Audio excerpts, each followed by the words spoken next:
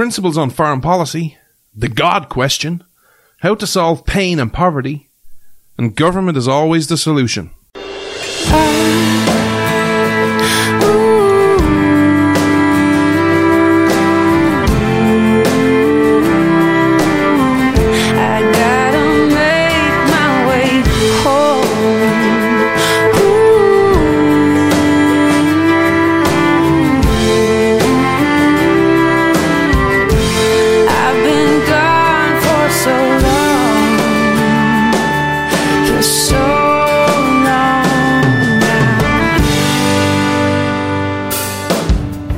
This Irish man stands with America. This is Freedom's Disciple with Jonathan Dunn on the Blaze Radio Network. Hello, freedom lovers. This, of course, is the show where you come for the accent, but you stay for the principles. Wee. I want to talk to you today about a real serious topic, and a topic I think is going to be pretty prevalent in the 2020 elections. And I think it's really important to discuss, not from a side point of view, because that's not what I do. But one of the issues that I think is going to be so relevant is foreign policy. Because right now the world is going through a period of probably uncertainty is the best way to describe it, because you have so many different actors at play that are, you maybe need to be concerned about or worried about or even just at the very least follow. You have the situation with what's happening in Russia, you have China, you have Iran, you have Saudi Arabia in the Middle East, you have North Korea, you have terrorist groups like ISIS, Al-Qaeda, Boko Haram. These are still, bubbling. You have Hamas, you have Hezbollah. And one of the things that really frustrates me, especially on foreign policy, is where everyone has their quote-unquote side, and they talk about their talking points and they go right to their side. And then they insult the other side. So you have insults going back and forth. And when you discuss foreign policy, you have the hawks, the neocons, and then you have the non-interventionist liberals and libertarians and, different groups. And everyone, has their side. You have, if you buy the myth and the talking points of both sides and the insults of both sides, you literally in America have a chunk of people who literally will see every problem around the world and go, bomb them. Let's just bomb them. That's the answer. Then you have my friends on the other side who are, let's just not get involved in anything. And then you have the insults that go with them. You're a neocon, you're a warmonger. Oh, you're just weak because you just don't want to get involved in any situation. And we've all been part of these conversations.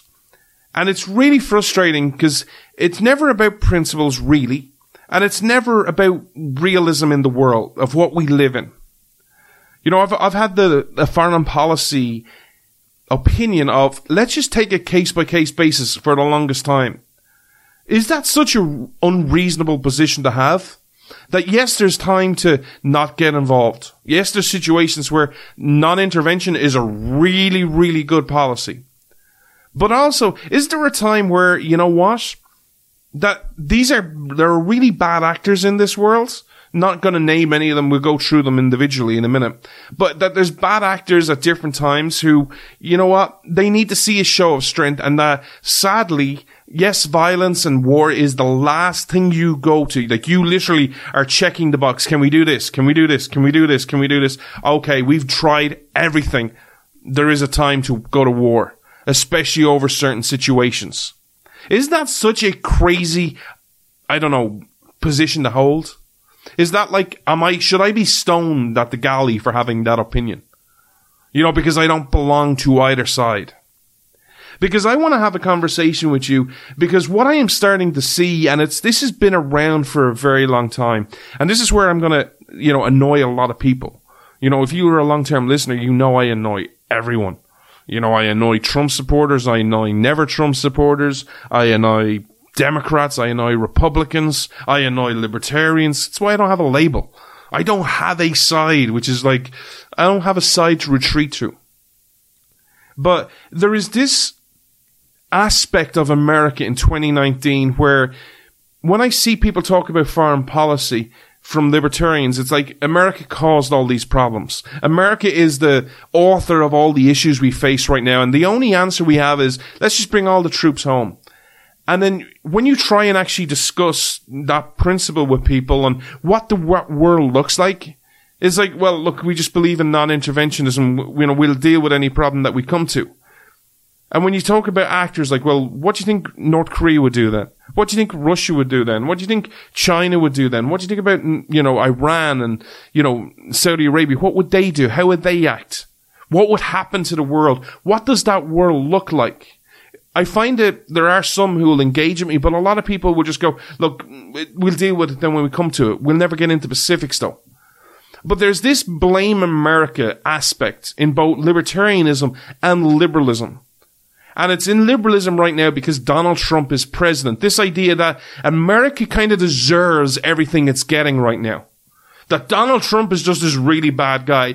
I watched, and I don't watch much of it because I don't get to watch much TV, but I saw a clip on The Blaze where Meghan McCain and Whoopi Goldberg and all the other people on The View are discussing, and it's kind of like, America's kind of the same and treats gay people the same as Iran does.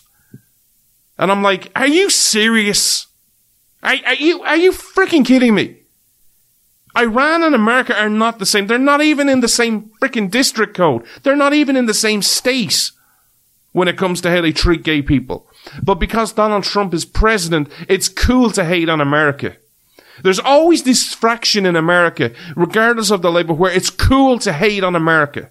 It's cool just to, have this snapshot of history or show facts that you don't like. It's the same with libertarians. Well, look, America is the cause of all the problems in the world right now. It's our imperialism, our interventionism, our coups around different countries, our picking and choosing of leaders that has caused all these problems. The Middle East, heck, is all America's fault. Not only is that factually inaccurate, this hate America stuff, look, I'm not saying you should be proud of every decision America's made, especially on foreign policy, was the right one. I've been highly critical of both parties for their foreign policy decisions. But this idea that America sucks, that America is the cause of its own problems, is not true. And I want to talk to you about this principle alone just for a few minutes. Because it's really troubling to me how there's this common ground with both libertarians and liberals who see that, America is the cause of its own problems. Let's just talk about the Middle East for a second. Factually, Middle East. This idea that America has caused even 50% of the problems is not true. I'm sorry if you think this, but I'm going to ask you to do some homework to prove. Don't take my word for it. I want you to question everything I say on this show, on every show that we do. I'm not here to give you my opinion and make you have my opinion. I'm here to encourage you to question for yourself. And I'm going to use ISIS' own words to prove I'm right. You see, there's this idea that in foreign policy, and especially in the Middle East, that, the reason the Middle Eastern countries hate you is because, you got involved and you picked a side in certain internal disputes in countries. And that is why they hate you. It's not true. The reason a large chunk of the problems in the Middle East have nothing to do with America. What? Do you mean they don't have nothing to do? What are you talking about, John? The large chunk, if you go back to the root of all the problems in the Middle East that you see in modern day, can all be traced back. And if you need to point a finger at someone, I'm going to give you the finger to point at. It's two countries. It's not America. America's not even one of the two countries. The two countries are England and France. We've discussed this on shows in the past, where a large chunk of the problems all go all the way back to the Sykes-Picot Agreement. And where I said I'm going to use ISIS's own words to prove I'm right, which is incredible, which, even if you just say that, I'm going to use ISIS's own words to prove I'm right. And I'm not an ISIS guy. I'm pretty much the furthest thing from an ISIS guy that you can meet. When there was the big, uprising back it was like 2012, 2013, when ISIS were, you remember when Barack Obama said, they're only a JV squad. Remember that ISIS?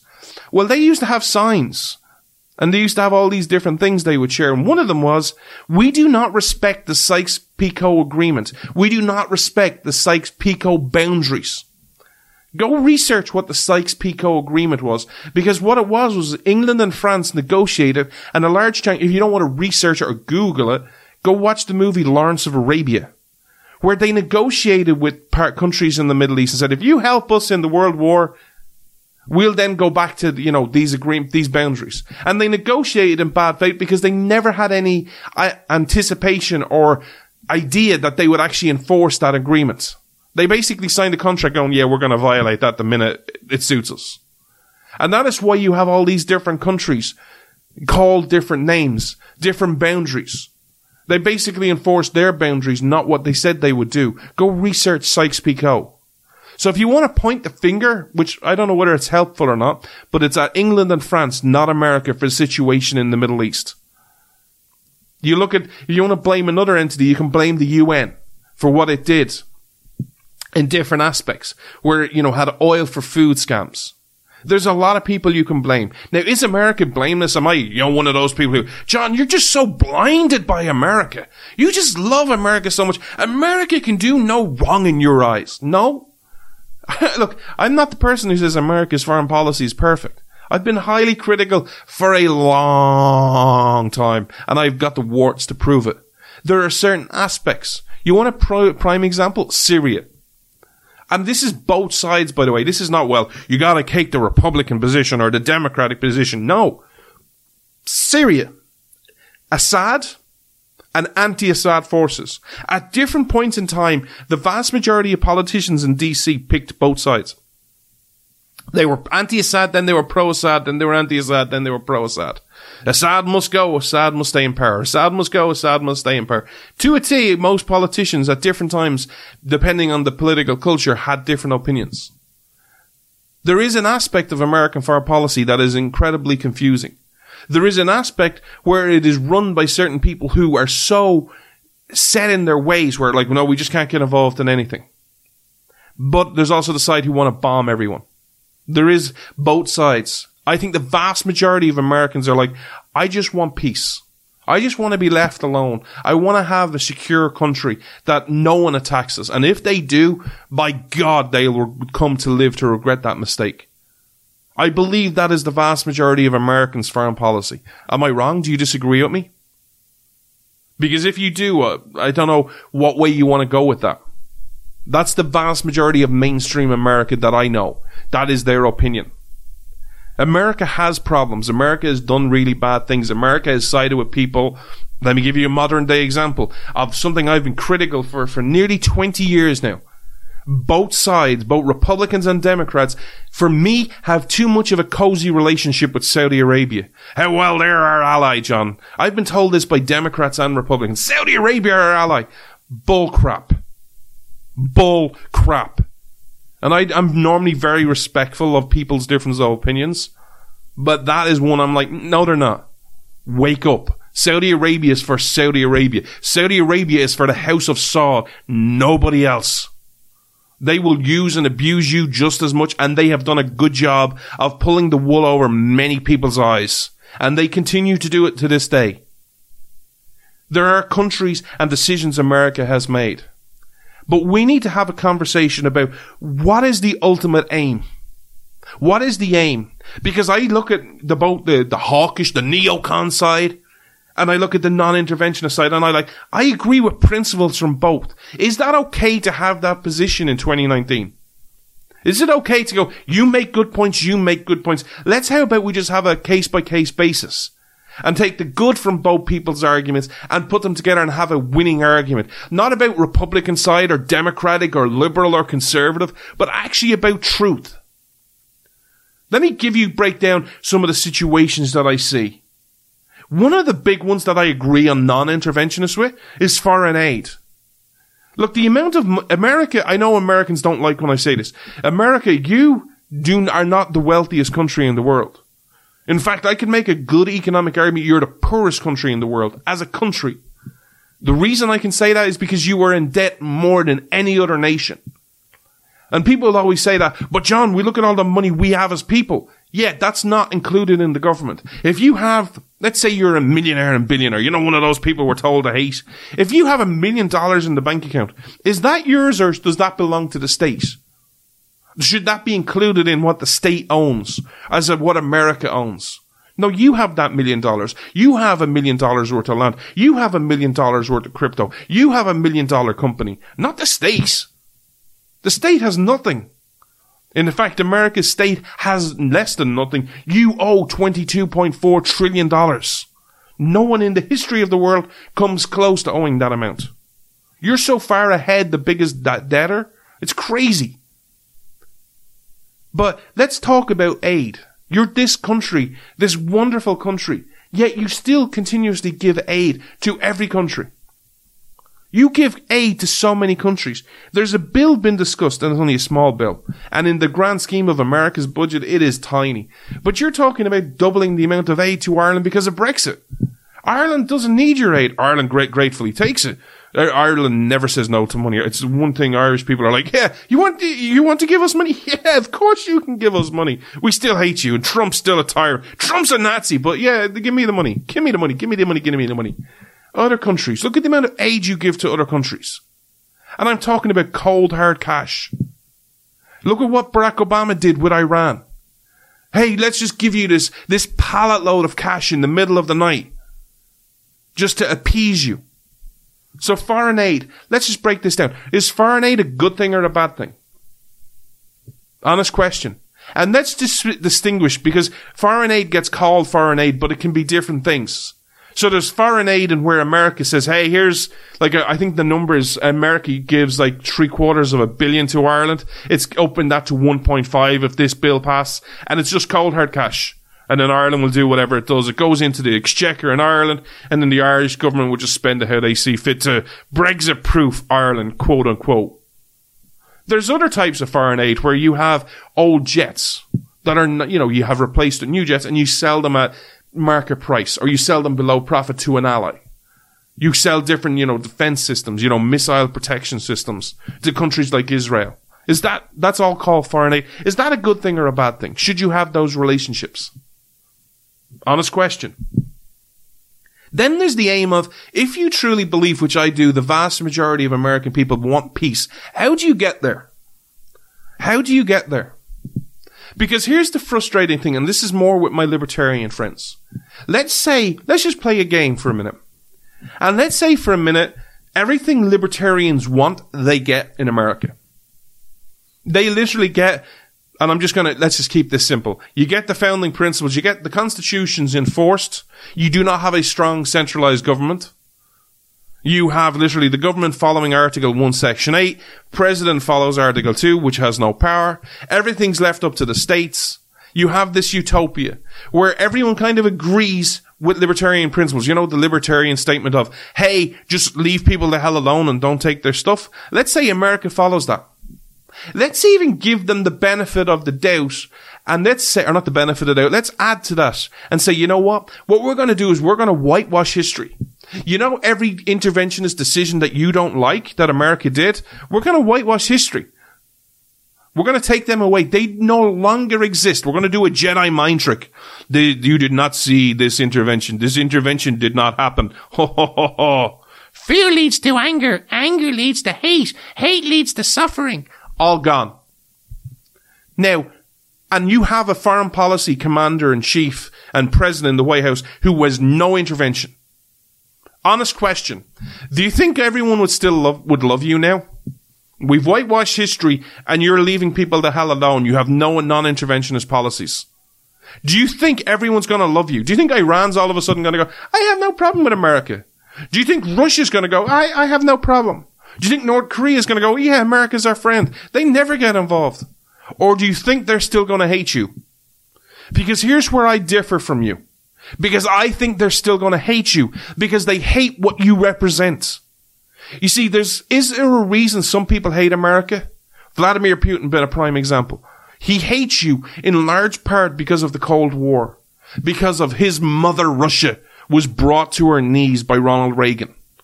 His mother Russia, his awesome Russia, lost So he will hate you forever for losing the Cold War. There is no appeasement there. What can you do to get Vladimir Putin going, yeah, me and America are friends? That friendship ain't happening. That relationship's never going to happen. But there is a part of him and parts of places in like Saudi Arabia and North Korea. They hate you because of what you represent. Because you are this country that is the shining city on a hill of what is possible. The rags to riches stories. The Emma Lazarus poem, which was a slam on Europe, which is still relevant today for Europe and for every other country. Give me your tired, your weak, and your huddled masses yearning to breathe free. What was that saying? That was saying to Europe at the time, which had a class system. It had a class system and basically said, no, you know what? You know what? All those people that you say, you can't make it. Oh, you don't come from the right background. You don't have the right class. You don't have the right education. You don't have the right race. You don't have the right sexuality. You know, all those people you say that can't make it, give them over here. All those people you can't say make it. And I will give them an opportunity. And they may breathe free. Some will make it, some won't. But they will all have that opportunity. That is what you represent. You think North Korea, just Google any part of North Korea, of what a North Korean person's life is like. Just see what their average day, see how their dictator treats their people. And just ask yourself this question. Think of their life and think of your life. And think of if 1% of what got through of your life to the North Korean people, would they be happy with their life, or would they be like, you know what, that idea of freedom, those Americans can come and go as they please. Those Americans can pursue their happiness. Those Americans get to keep a large chunk of their labor. I want some of that. Man is meant to be free. Man is not meant to be controlled. You want to know how I can prove this is true? Look at China, where they're controlling the internet, the way they're controlling information coming into their country. America, you have problems internally on foreign policy, but a large chunk of the hatred towards you is partly true to your interventionist. Yes, is part because of the way you've got involved in the country. No doubt. But a large chunk is what you represent. You are representing what is possible when man is free. Man is not controlled by the state. Man is not coerced. Man can pursue their happiness. There is no mistaking that. They hate what you represent. When Iran, the Ayatollah of Iran says you are the great Satan, they are saying that because you support Israel. They are saying that because of what you've done in the Middle East. But they're also saying you're the great Satan because you let people be free. Now, we can argue over how free you are compared to the Founding Fathers' vision. Absolutely. But you are freer than the Iranian people. You let gay people can marry now in America. In Iran, they get thrown off a building. Do you think even liberals will go, you know what, should be going, Iran and America, yes, we have problems in America, but the problems for gay people in America compared to what they are in Iran are chalk and cheese. They are two extremely different kettle of fishes. You want my proof on that? If you're so unhappy with being a gay person and you think Iran and America are the same, go live in Iran for a week, a month, 6 months. Go on a vacation there. You're rushing to do that? This idea that America sucks needs to stop. We need to have factual conversations of, hey, this is what America's got wrong. This is what America can do different. Absolutely. I'm all for those conversations. I'm all for conversations about getting better. But we must start, I believe, from 2 count places. Because America, as far as I'm concerned, as an Irishman, is a good and noble country. Yes, you've made mistakes, but you've tried to do things the right way. Yes, you've made mistakes, but if it wasn't for the American soldier, I'd be speaking German right now. I may not be allowed to have the information that I have. So I will always be thankful for American intervention, because they are the reason why Europe is what it is today. Can we have those conversations? Can we have that conversation where we base it around principles, but also base it on a case-by-case basis? Or would we all be better off if we just go, well, John, you're a hawk, you're a neocon, or you're weak non-interventionists, and then we just cast labels at each other? In this and on so many other issues, we need to have conversations. We need to forget the political sides, the political bands, the parties, the ideologies, and just start having conversations and finding common ground. Or we can just continue to insult each other and retreat to our camps. Which one creates a prosperous world? And which world creates a tyrannous world? I leave that question with you, America.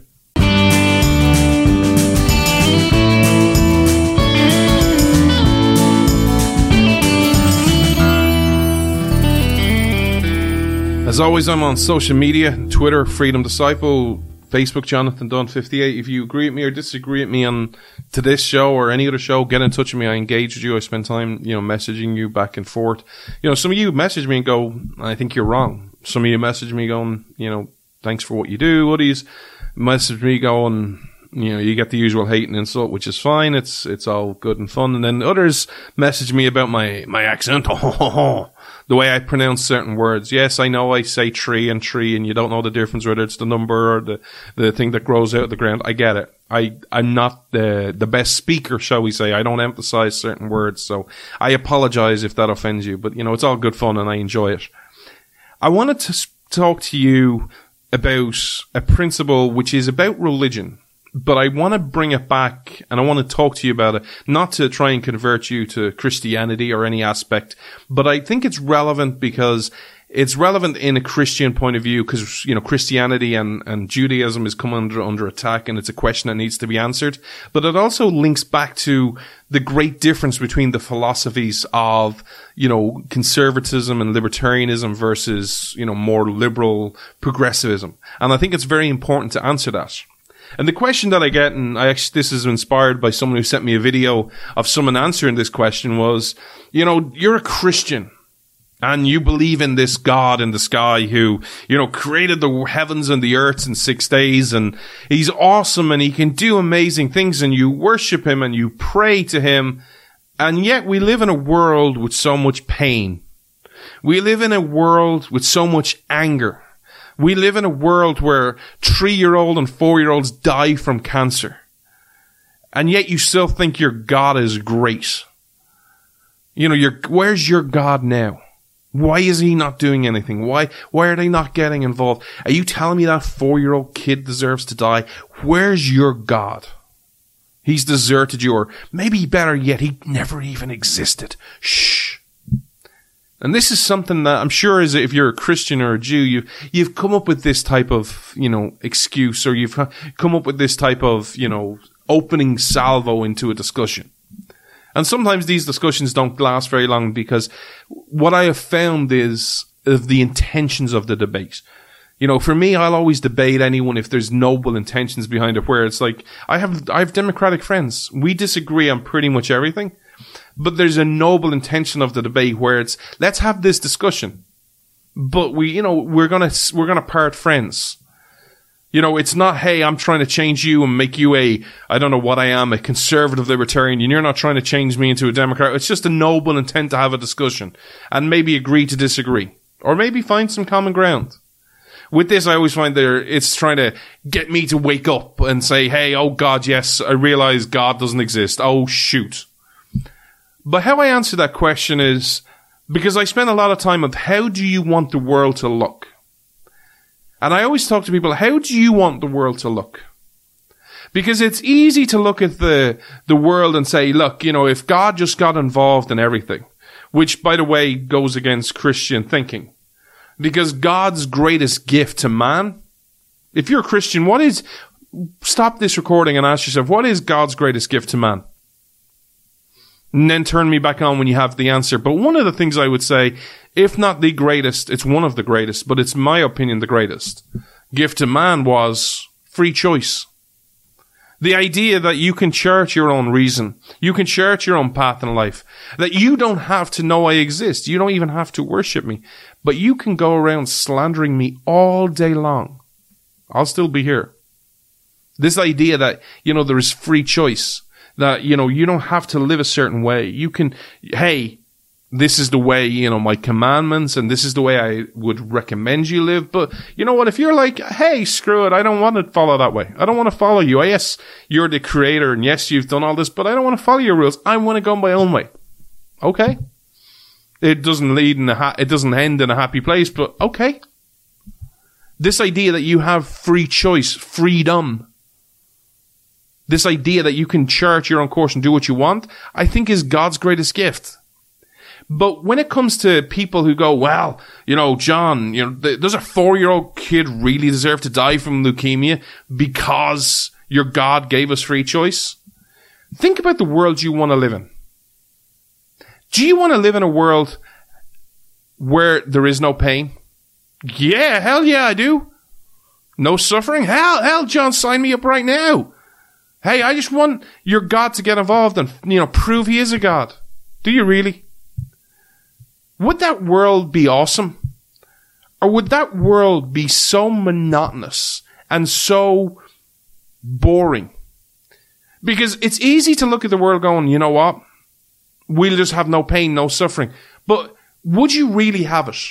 Let's just take that example, the 4-year-old kid who died from leukemia. Well, God gets involved and saves his life. Okay. Would that be great? Absolutely. Do I believe God gets involved in cases where he's asked to and where people pray to him and say, hey, look, I really need a miracle here. Please help my kid. I do believe so. Yes, I do believe in that he gets involved. I do believe he's ever present in our lives, whether you want him to be or not. But first of all, you have to ask him to help you. If you don't believe in him and you don't ask, how would he get involved? But second of all, do you think pain and suffering ever ends? Do you think man is capable of just accepting a greater power where there is no higher power or there is no pain and suffering? Do you think that's possible? Or do you think man would simply find new ways to get involved in other people's lives? Do you then want God to fix that pain and suffering? Where is the line? Because if you believe like I do that God's greatest gift is free choice, you have to accept that warts and all. Free choice means free choice. It doesn't mean, well, when I do good things and, I will have a positive outcome, I don't need you. But when things go bad, it's when I need you. In many ways, Christian theology teaches you, and Judaism teaches the same thing. He's your father. It's one of the reasons, when you bless yourself, it's the name of the Father. He's your father. He wants you to do well.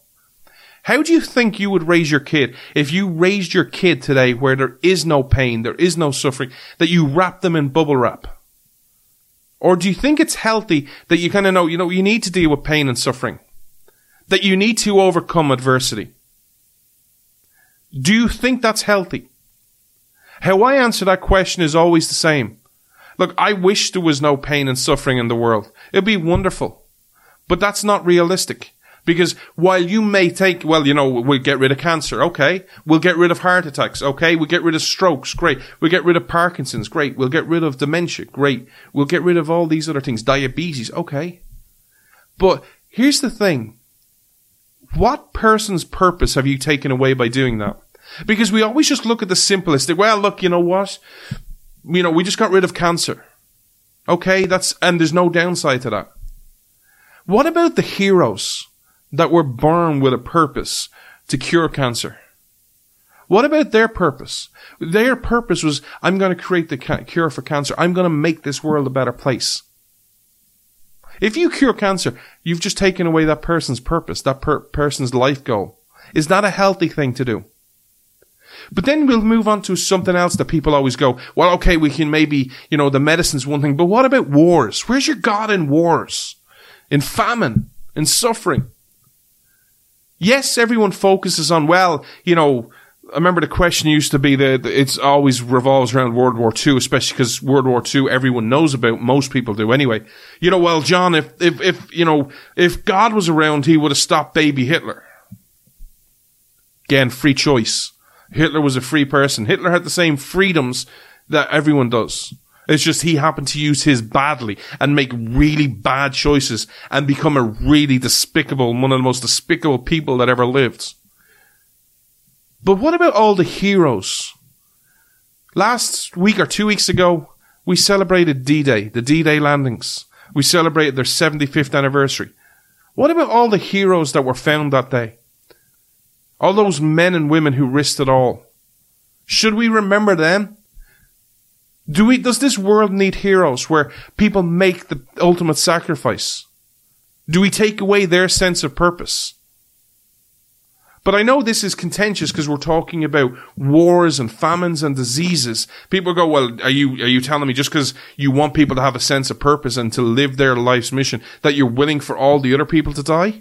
I know there are some people who will take that and, twist my words. I'm not saying that. I don't want pain and suffering. But is it realistic to live in a world that doesn't have any? Now, we can argue, as a Christian, you can argue this, or as a Jew, you can argue this, well, if Eve didn't, go to the tree of knowledge, and if Adam and Eve followed God's commandments, this would never have happened. It's a simplistic way of looking at it, but there is that argument. But here's the thing. They didn't. A man is flawed. Man has has the potential for great good, but also has the potential for great evil inside of him. Do you want to dehumanize the individual to live in a utopia? I don't.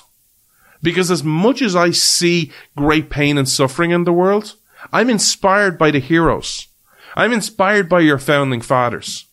Your founding fathers wouldn't have existed without the king, without that evil, treacherous king imposing his will on the American people. Your founding fathers would just be, just another. George Washington would just be another man. James Madison, Thomas Jefferson, John Adams would all just be other men. Benedict Arnold would just be another man because we wouldn't have the saying, don't be a Benedict Arnold. Is that the world you want to live in? I'm not defending pain and suffering, but is this the world you want to live in? Where you don't have the heroes, where you don't have the people who rised up, who didn't overcome adversity. Is there any respect that you can find in someone who comes from literally nothing and drags themselves up through the mud, through pain, through suffering to have a brighter tomorrow?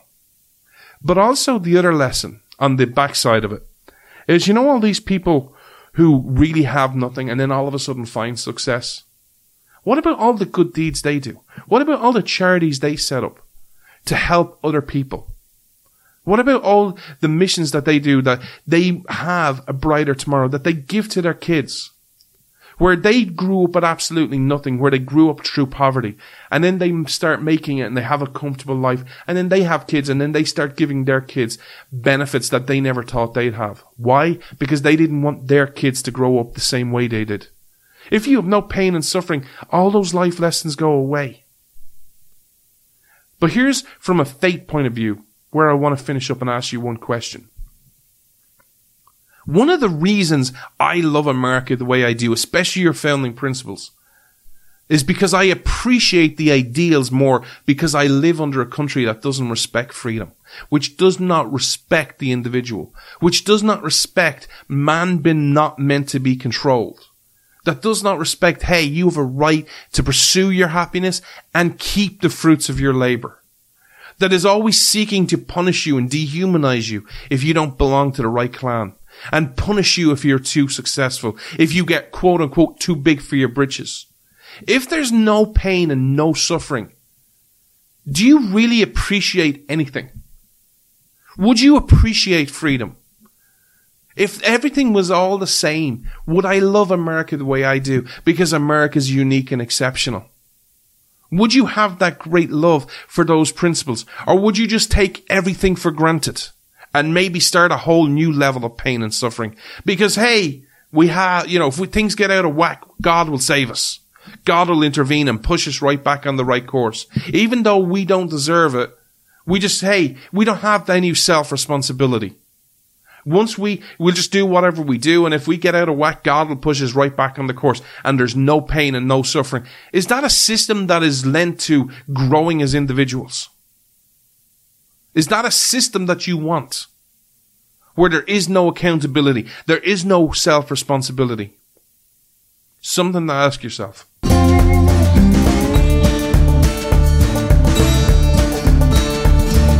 Speaking of why I love America, don't forget, starting Monday, this Monday, 12 noon Eastern, each and every day we're going to start releasing a serial onto the Declaration of Independence. Next week, you don't need me to tell you, you don't need an Irishman to say, next week is Independence Day. And yes, it's Independence Day, not July 4th. That is one of my biggest pet peeves.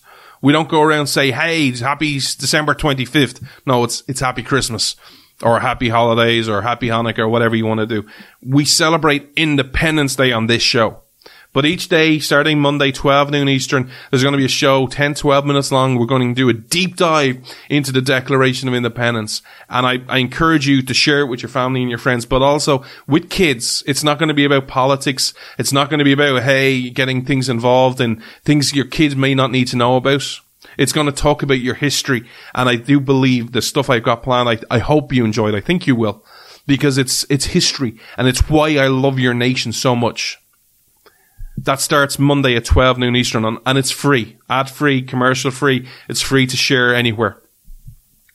But going on from what I just spoke to you from a Christian point of view, I want to bring it to a modern-day philosophical point of view, even if you don't believe in God.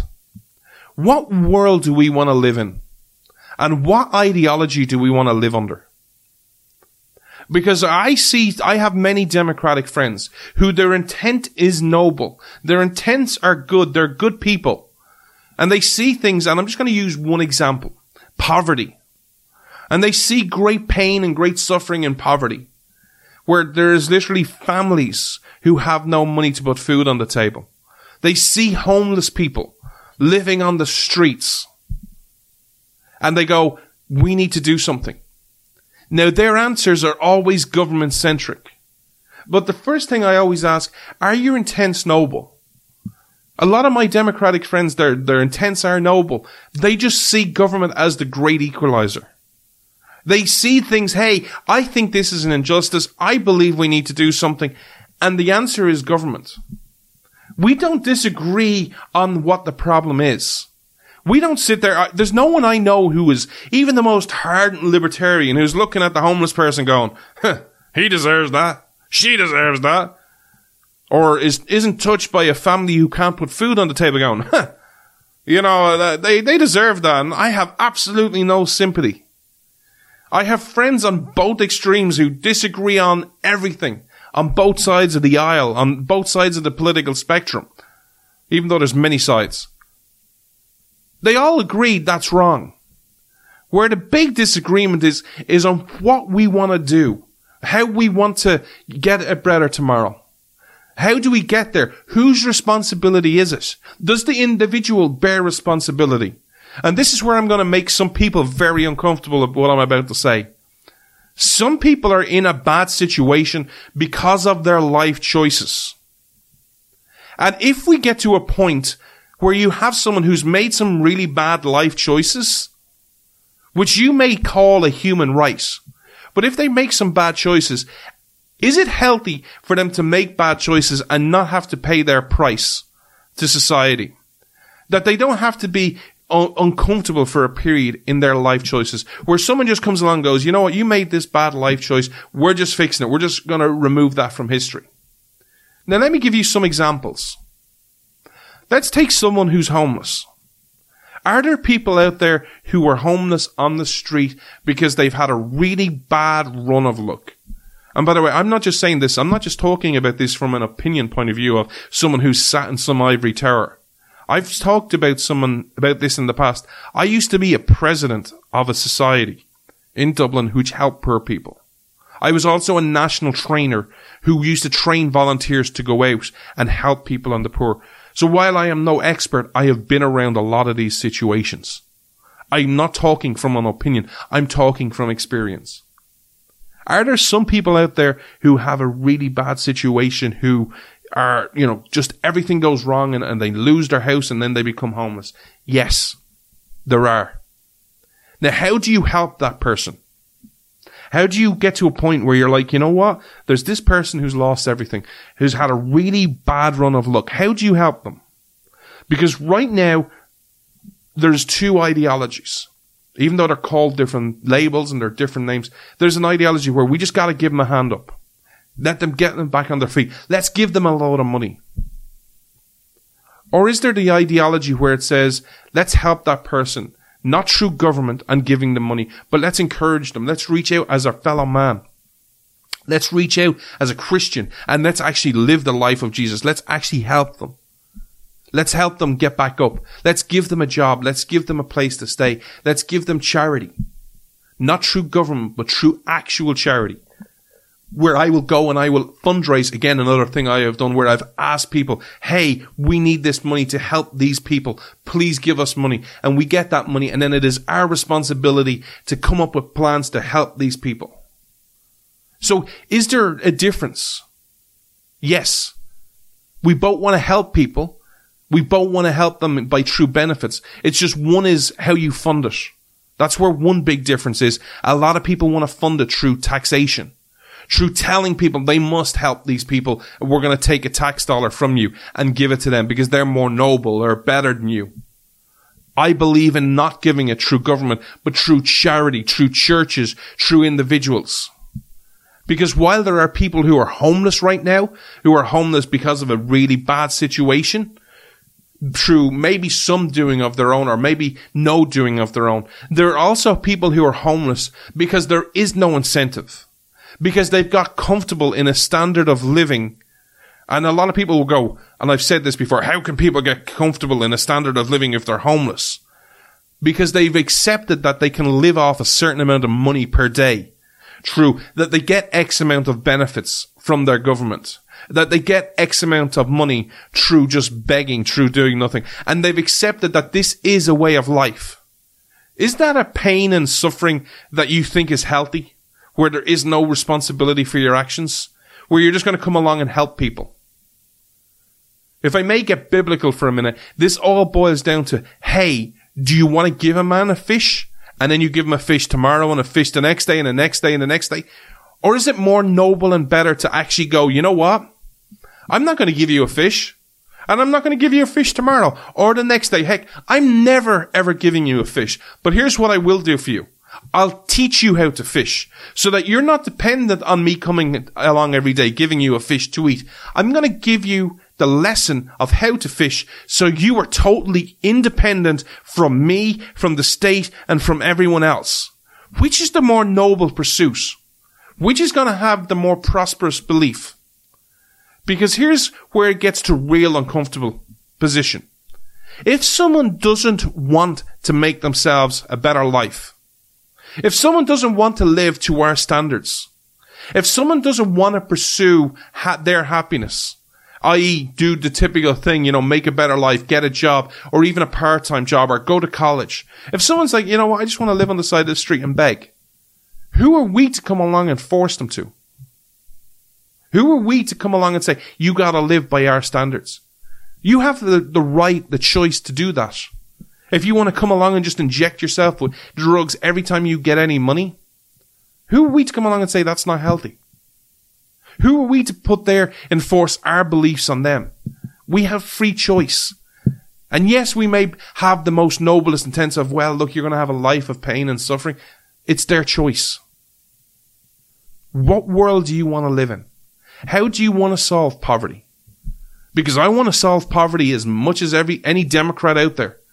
Except I don't want to give them fishes. You see, what Democrats do, and I'm not saying Democratic people, I'm saying the Democratic Party, and in large part the Republican Party, through different ways. They give people fishes. And they say, hey, I'm compassionate. I'm awesome. Look at me. And they'll have a big photo up of me giving you a fish. But then you're reliant on me tomorrow giving you that fish. And you're dependent upon me. And then you need to say, I need to come along and say, hey, this is why you need to vote for me. I'm the person giving you the fish. Without me, you starve. And this is all dressed up in the guise of compassion. Is that system compassionate to you?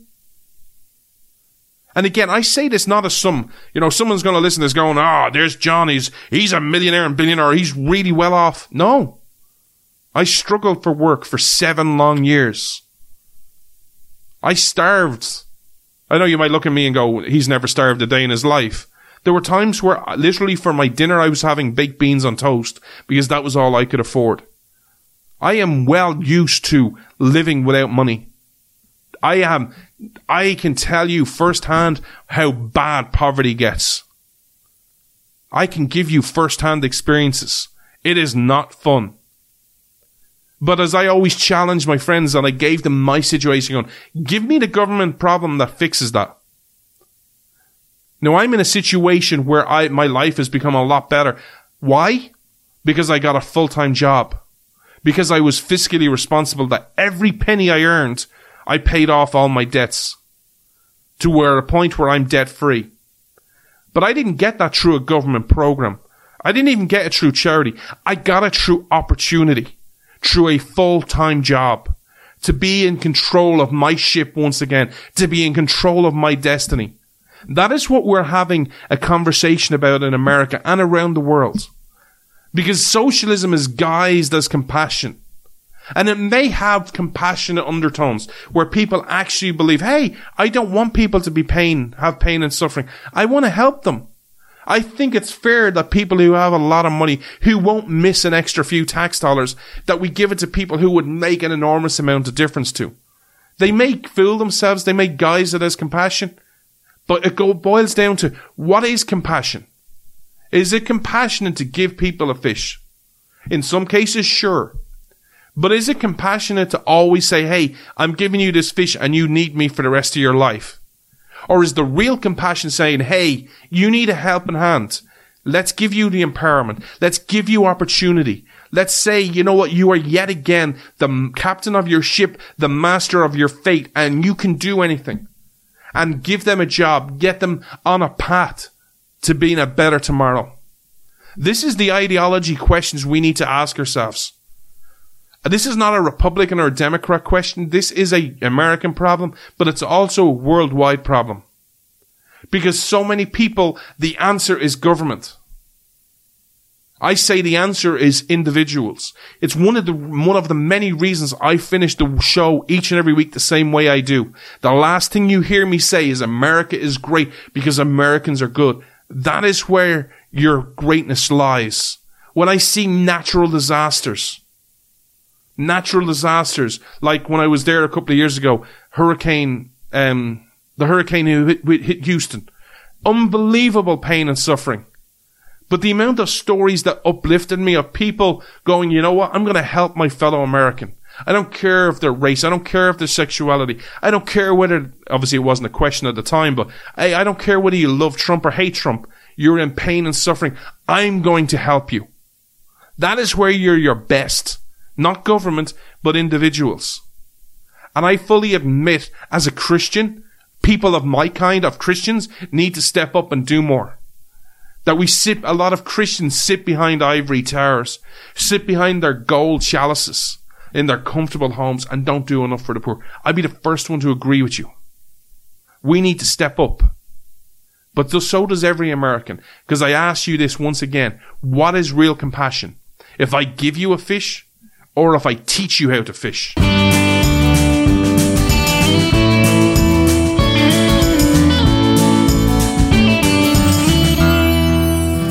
I want to thank everyone for tuning into this show. If you're listening on any platform, I ask you to subscribe. We're on all platforms that have podcasts. We're on SoundCloud, iTunes, iHeartRadio, Castbox, Spotify, Omni FM, iHeartRadio, everyone basically that's out there. If you can hit subscribe. Also, if you happen to listen on iTunes, please leave us a rating and review. It helps the algorithm and helps new people find this show. And honestly, I can't grow this show without each and every one of you sharing it with your family and your friends and subscribing and tuning in each week at 12 noon or, whenever during the week you listen. We've been talking a lot about government, and I want to finish up today's show by sharing a story with you from Ireland about how government can cause a lot of problems. And whether they know it or not, even if you give them the benefit of the doubt and say, look, their noble intentions are pure and they're honest, but they do create a lot of problems. And I want to highlight one of the problems to you and give you some figures and one of the impacts it's having. So in Ireland, we have a budget system where every October, the Minister of Finance comes together and puts forward a budget of, hey, this is the taxes. Is it going up? Are they going down? And you also then have a Minister of Expenditure who will say, hey, these are the the expenses this year, we're giving more to this department, and this is what we reckoned for the year, and then how much money we need to borrow, and they come up with a plan, and then they present the budget to the government, and the government says yes or no, and the people and the ministers all vote on it. Well, in Ireland, because we do a budget every year, which is something America should actually follow, we have things that are called the old reliables. So anytime, the ministers get together and say, hey, we need this money, and we kind of need more money though. We need to give more money to the health service, or, we need to borrow less. We need to raise taxes somewhere. Well, there's 3 products that are called the old reliables. At any time there's a shortfall, these always get hit. And you can probably guess the 3. But in case you can't, the 3 old reliables are in order: cigarettes, booze, and gas, i.e. petrol. Anytime that they need money, they go up. They have gone up so much, especially cigarettes is by far and away the hardest hit. Cigarettes is always hit, nearly every year, by a chunk of money. And it's not a small increase. It's not like, well, look, what we're going to do is we're going to raise the pack of cigarettes by 1 cent or 2 cents. No, some of them, I think the biggest increase was like by 63 cents. Can you imagine if you, let's say, had something that was like $10 and then tomorrow was $10.63? That's a big price increase, and it's all taxes.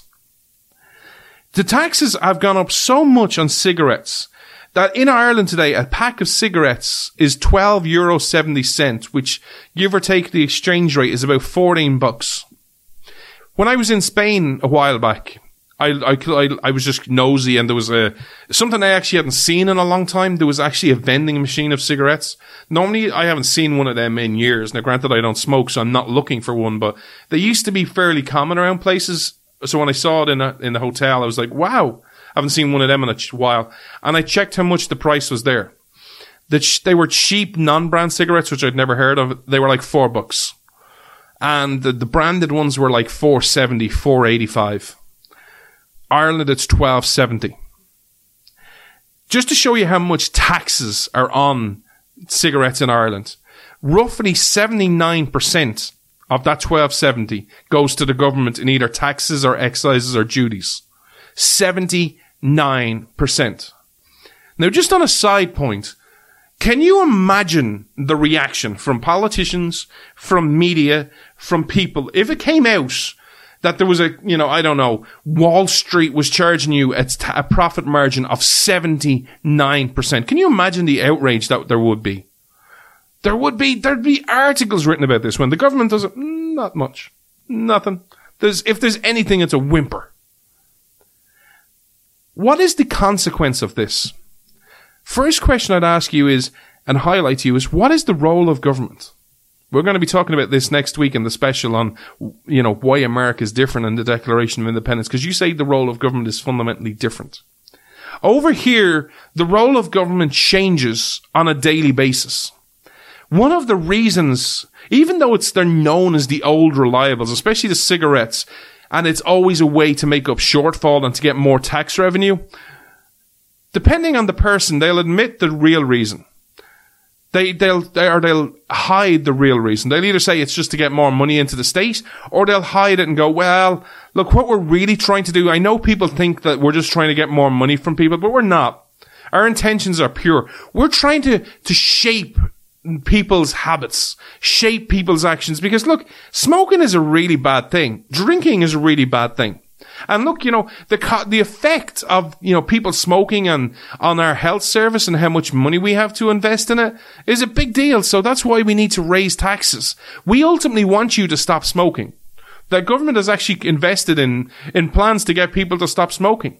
They've brought in smoking bans, but the truth is they actually don't. They actually need you to smoke, because if there was no smoking in Ireland, tax revenues would go down quite a lot. If you think of 79% of $12.70 per every pack of cigarettes, that's a lot of money each year into the tax revenue. So they don't want you to stop. It's that Sophie's choice. Hey, we want them to stop money because it's costing our health service money, but we also need the revenue it gives us now. But they say it shapes people. They want to change people's habits. Now, what do you think is going to happen if you have a product that has gone up a lot in the last 10, 20 years, and it's all due to taxation? What do you think is going to happen? Kind of happen like what happened with prohibition in your country. Even though they're not banned, the price has just gone up so much. Well, smuggling has gone up. And what happens with smuggling? Well, there was a raid last week, or it's actually a couple of weeks ago now, where all the people got involved in revenue, because revenue are involved, the guards are involved, what we call our police. And they basically did this big raid, and it was a very successful quote-unquote raid, and they got 42.3 million euros worth of illegal cigarettes. That is about $50 million. Now, bear in mind, we're a population of 4 million people. Imagine that in a state raid, in one raid. That's a large raid, and a successful raid if you follow the narrative of the police. Now, why is this a big deal? Because it has so many knock-on effects that you don't see. There's a group in Ireland, an independent group called RAS, and they're the Retailers Against Smuggling. What is the consequence of smuggling?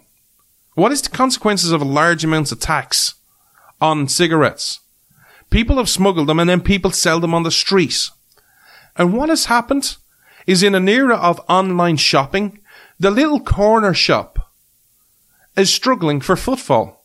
Because people will go into the local corner shop. They won't go into the big Walmarts and stuff. They just go into a little mall and they'll buy a pack of cigarettes. I need cigarettes. I'll go in and buy them. But then they buy other stuff as well. They go in to buy a pack of cigarettes and, because things in displayed marketing is really prominent. Hey, I got to go to the counter to pay for my cigarettes and get my cigarettes. I'll buy a bar of candy. Or, you know what? Actually, I need to do the lotto. The lotto is this Saturday. I need to do the lotto. Or, I need to put money on my bus card ticket. Or I need to buy I just need to buy a bit of milk as well and bread. And I need to buy, I might buy myself a bit of lunch and I'll buy myself a sandwich. Well, guess what? Because there's people buying cigarettes on the street, the footfall into these shops has gone down. And because the footfall has gone down, they're no longer buying other purchases like bread, milk, bus tickets, phone credit, chocolate. So what's happened? All these retailers are struggling and some have closed. Now, what is the response, sadly, from this organization? Well, sadly, these retailers are going, we can't have any smuggling. We can't, we need to stop it. So what they're asking for is more money from the taxpayer to give to the government so the government can get involved with more revenue people and more guards to get these smugglers. Because it's hurting their business. And they say, if you keep hurting our businesses and businesses close, it's not only hurting the revenue because you're not getting taxes and excises and duty from the illegal cigarettes, but eventually we're going to go out of business. And if we go out of business, you're not getting corporation tax. You're not getting taxes from our employees. So it's going to hurt the economy. Sadly, when you have government and you have government-centric people, government is never the problem. Government has caused this problem through excessive taxes. Government has caused this problem through continuously hitting the old reliable of cigarettes because, hey, smokers just deserve it. And hey, you know what? We can hide behind the narrative of the reason we're increasing the taxes on cigarettes is for your own good. Because you're too stupid to know you shouldn't be smoking that many cigarettes. Or if we increase the price, you'll smoke less. And then, hey, thank us for making you smoke less and letting you live longer. Because government is your nanny. That is the narrative of behind it. And the answer is always more and more and more government. The answer is not stepping back and looking, going, hey, why are people smuggling? Why is there a market for cigarettes? There's another reason there's a market for dark cigarettes. Because through their infinite wisdom, there's a pack of cigarettes. I'm not a smoker, so I'm going to say this really bad. But there's a pack of cigarettes where they're rolled and stuff, and you just take out a cigarette and you go light it up and you start smoking. Well, there's also a pouch of tobacco where it's like a pouch of the tobacco and then you roll it yourself. Well, because kids were getting this tobacco, and that's a bad thing, and it's government's role to stop this, one of the things they did was because they thought an incentive if they made it so expensive that it wouldn't be, kids on pocket money wouldn't be able to buy it. So they can't increase the taxes again on these products because that will put that company out of business. They said, no, here's what we're going to do. We're going to have a minimum pouch size of 30 grams. Why is that? What has that done? People who actually roll their own stuff can't afford this. So if they can't afford it, not because of taxation, not because of price, but because of the size of the packet, They go to the black market and get a 10-gram pack of tobacco, or a 15-gram pack of tobacco, or a 20-gram pack of tobacco, but not 30. The answer is always the same. It's more government. It's never stepping back and looking, going, hey, have we caused this problem? Hey, how about we reduce taxes? And then because people have become so ingrained in the government spin, because government have repeated these lines for years upon years upon years upon years on both sides of the aisle, that if government actually stepped back and went, you know what, we have a serious problem with smugglers and it's going to affect people's livelihoods and shops, let's reduce taxes. The reaction from the media, from the people, would be anarchy. It would be, why are you reducing taxes on cigarettes? That's not what we do in this country. Why are you not helping people? Do you not care about smokers' health? There will be campaigns asking them, literally begging the government, because we are so well trained from the narrative from both sides of the aisle in Ireland of government being the answer and taxation. There would literally be campaigns to go, we need to put the taxes back up on cigarettes for a revenue point of view or from a health point of view. And everyone would call for it. So the cycle keeps going and going and going and going and going. Because, hey, it doesn't affect me. I'm not a smoker. And hey, you shouldn't be a smoker either, because I'm great at telling other people how to live. This is my fear for America when I see both Republicans and Democrats. The problems all become government. Government is the answer. Government is the answer. Government is the answer. Government is the answer. And even though government has created this problem, it will only continue to make it worse. The answer will be, let's get smuggling off the streets.